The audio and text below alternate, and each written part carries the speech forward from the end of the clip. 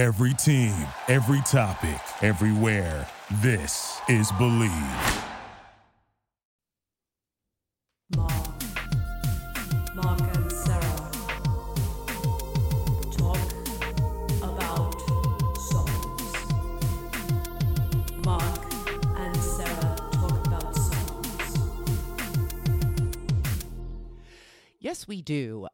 This is Mark and Sarah Talk About Songs, episode 121. That theme song was by Laura Barger and Jack Baldelli, and joining me, Sarah D. Bunting, today to talk about a song that he has brought to the table is my co-host, the inimitable Mark Blankenship.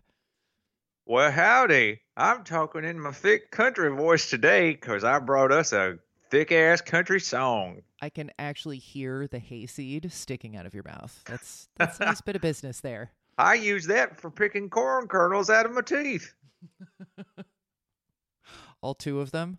Yeah, that's all I got left. That's all you need to bite Ew. into a soft apple. That's all I need to bite into a soft apple. All right, what soft apple are we biting into today? Today we are going to be discussing the song Foolish Pride by 90s to early 2000s country star Travis Tritt. It is the most straightforward, radio-friendly, what you think of when you think of 90s country-style country song I have ever brought for us to discuss. The other day, some of you might know if you follow Massis on Twitter, I was just in a mood to listen to some sad-ass country music, and also had been thinking after our recording of the Carly Rae Jepsen episode about how country music is really the one place where men are allowed to describe straightforward, unironic emotion in their lives and the lives of other men. And those two things together, thinking about songs where men can be emotional and thinking about sad-ass country songs, brought me to this. So before we go any further, let's listen to a clip of Foolish Pride. If he loses her, he's lost his best friend. And more than just a lover can provide. So he wrestles with emotions that defeat him. Chalk another love lost up to foolish pride. Turn out the lights, the competition's over.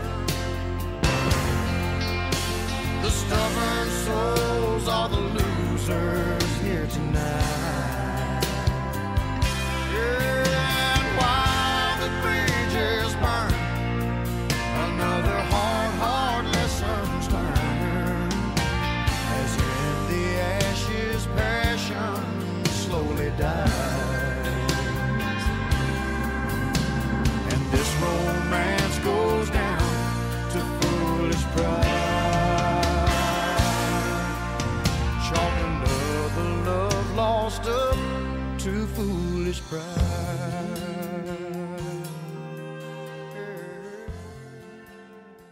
Ooh, I had to keep that clip running until we heard his "Hey, yeah," at the end. Sarah, this is a song that is...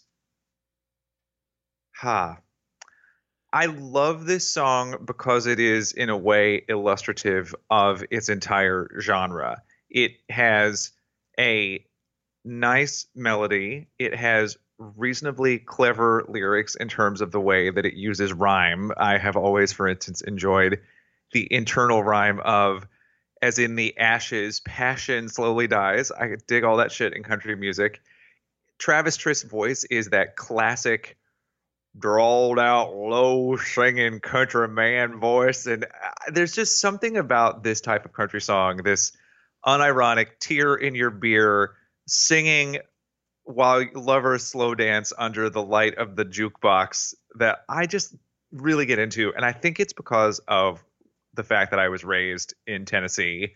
This is the type of song that I would have overtly stated that I hated in middle school, but now really like and yearn for in a certain way as country music has become more and more like soft rock of the 80s. I have no idea what you're going to think of it. This may be a 6-minute episode for all I know, but I just wanted to bring this up because to me there is a time and a place in my heart for a song like this.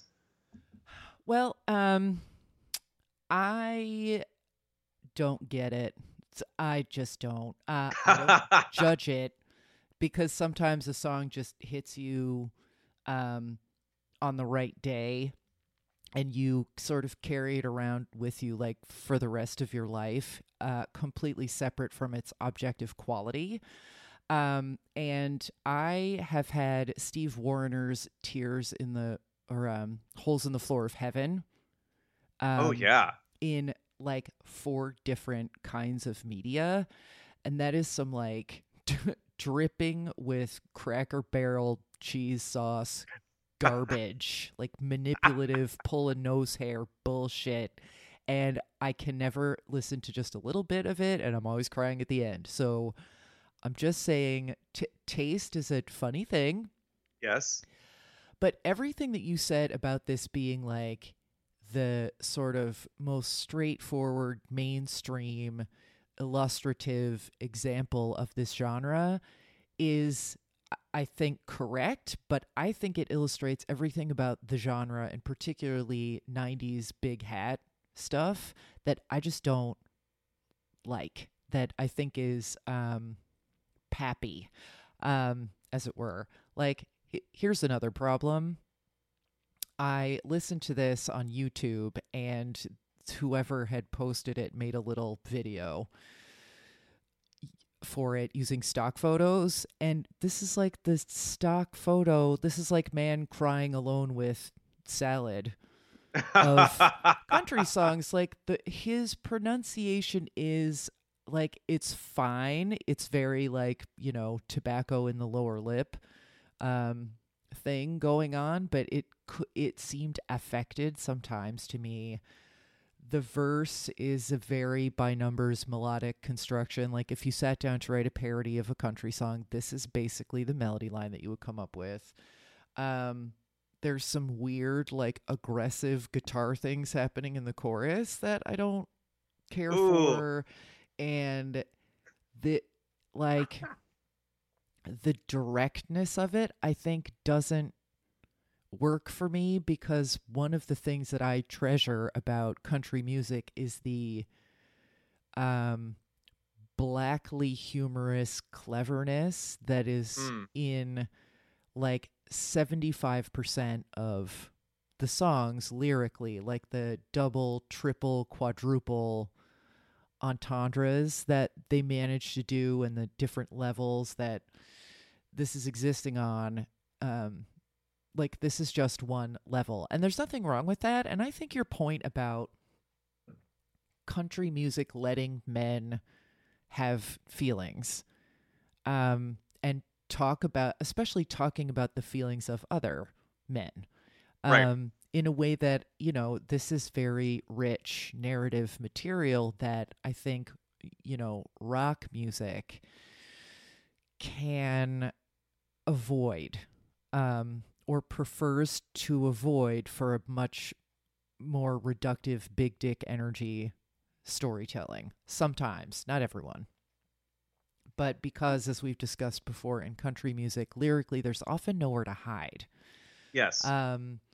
That, you can, in rock, you could sort of like hide behind a wall of guitars and be singing things about like sands through the hourglass, and nobody really knows what you're talking about, and even you don't know what you're talking about. Right. It's not necessary. You can call your song Inagata Davida and it will be a hit, and that's fine. Yeah. And oh god, that song. Anyway, oh gotta, that song. But this, I thought it was funny that the one line that I pulled out as being kind of first drafty was in the clip, and it's like, so he wrestles with emotions that defeat him. Like, like he wrestles with emotions that defeat him is the foundation sentence of 85% of all world literature, world music, world film, both fiction and non. Like, World tweets. Yeah, like what else you got? Like we need some kind of metaphorical something. And I think he is like, well, but it's wrestling. Like, oh, Trav, like we're not that's not a and then he hits a home run.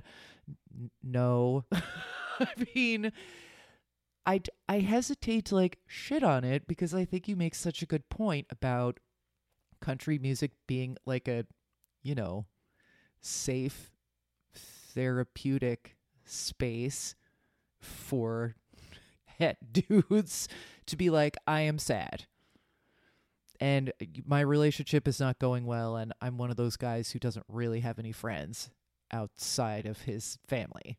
Right. And I'm frightened.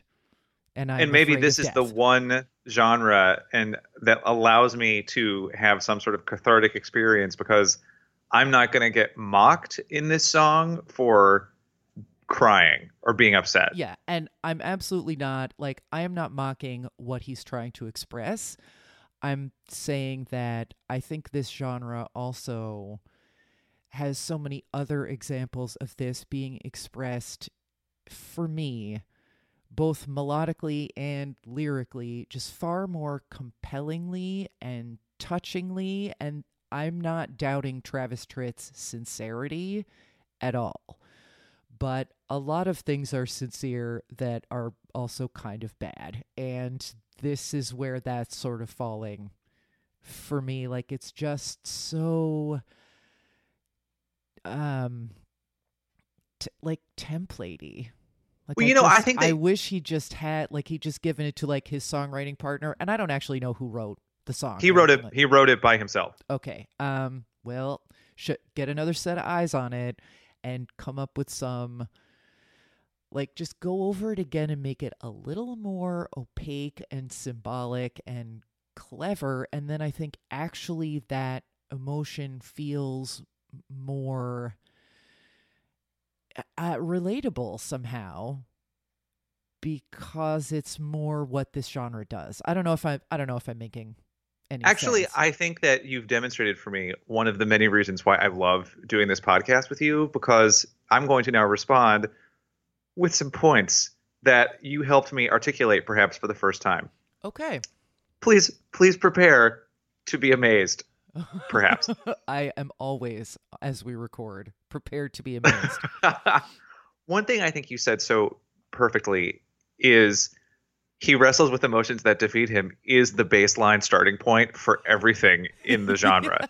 Yeah. And I have this image in my mind now of welcome to country music. You open a door and literally the floor of the house is he wrestles with emotions that defeat him. When you walk into any house before you've moved any of your furniture in, that is what's on the floor. Like, that's where we're all it's standing. like the cornerstone of the foundation. On the outside, it's just a box that's labeled emotions. Well, yeah, and I have this image of you just walk into a house and you've just stepped in and there's no furniture. There's just this floor and the empty walls and the windows, and it's just an empty house. And the point is that great country songs know how to move shit in so that the contours and texture of the house feel so unique to the people living there that you think, yes, this house is like every other house in the neighborhood, but this is the one I remember because it has the weird cuckoo clock and the wax severed hand sitting on the fireplace and the big bowl of outdated high C fruit punch that's been I don't know, like all of the things that make it itself. Like, that's the one that we hated trick or treating it. Like, they had the good candy, but they hadn't fixed the front walk since Carter was president, and someone was always falling down and knocking out their front teeth. Like, okay, right. For example, the song that you brought in a few months ago or a year, time has no meaning. The I've Got Friends That Do. Oh yes, I was going to mention that. Well, that's one that the inside of the blank house, it has been filled because, again, that's wrestling with emotions that defeat you. It's about your judgment. That house is the big house. So yes, but like it is wrestling with emotions that defeat him, but it's like built up with this moralizing and this faux spirituality, and like that's a thing that we remember for whatever reason, for us for negative reasons. Or then you think about any song by Jason Isbell to think about someone else, or Walker Hayes. I think another one that we talked about recently. Mm-hmm. The Walker Hayes fills up his house with these poignant images of trying not to drink the last beer in the fridge. And there's a certain amount of raw, vulnerable surprise in what he builds there. And so, but meanwhile, Travis Tritt stepped into the house, saw the bare floor, saw the bare walls, and thought, you know what? This is enough. I'm happy here. And there is in every genre, I would argue, although I couldn't articulate it for you right now, a baseline floor in every genre's house. I guess you could say that in female pop music, for instance, like the baseline floor, one of the two floors that you might find in female pop music is, I'm not going to let you bring me down. You know, like that's like a baseline of like all female pop songs of the last 15 years. And then it's like, are you just going to be generically assertive about your worth, or are you going to be, since you've been gone, you know, sort of. So I am thinking now about the fact that if this is in fact one of the male country floors, I'm thinking about how that's true. Okay, part one. Part two, it's making me realize that perhaps we all, in terms of taste, as you were mentioning earlier, are predisposed to feel comfortable inside certain empty houses. I can walk into an Emotions That Defeat Him house and feel pretty much at home, even if they don't have anything in there.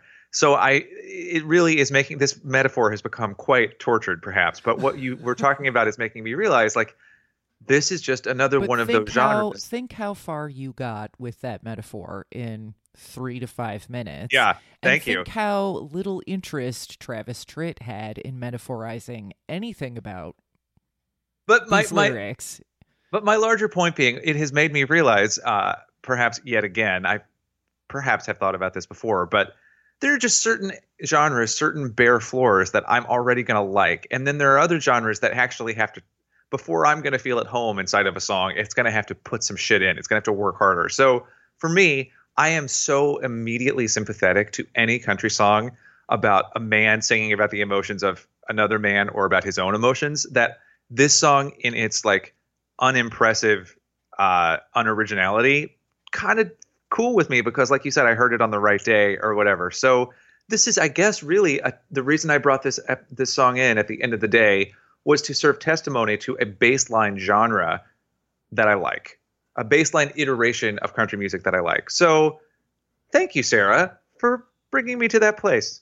And thank you for reminding me that I had not listened to Holes in the Floor of Heaven in probably 6 months. And when we stop recording, I'm going to go do that.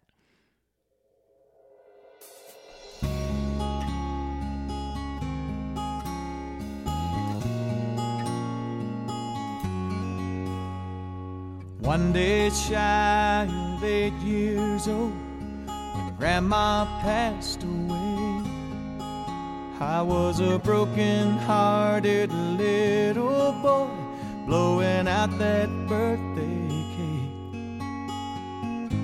Y'all, Mark and Sarah Talk About Songs is hosted by Mark Blankenship, a.k.a. me, and Sarah D. Bunting, and it's edited by Sarah D. Bunting as well.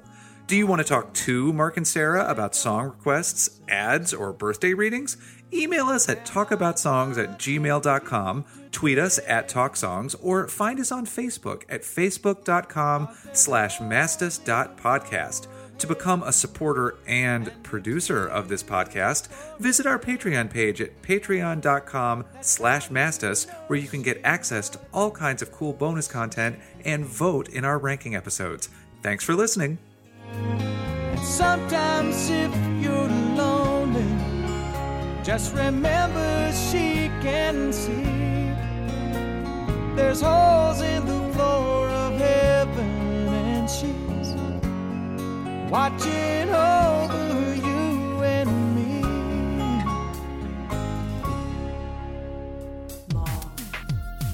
Mark and Sarah talk about songs. Mark and Sarah talk about songs.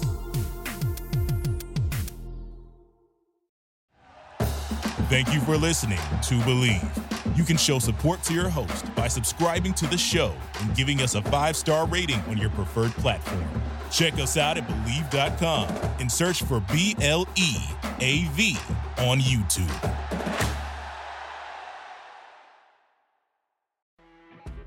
You know when you're listening to a true crime story that has an unbelievable plot twist that makes you stop in your tracks? That's what our podcast, People Are the Worst, brings you with each episode. I'm Rachel. And I'm Rebecca. We're identical twins who love true crime cases that make you say, didn't see that coming, and we hate the people responsible for them. Listen to People Are the Worst now on Apple, Spotify, or wherever you get your podcasts.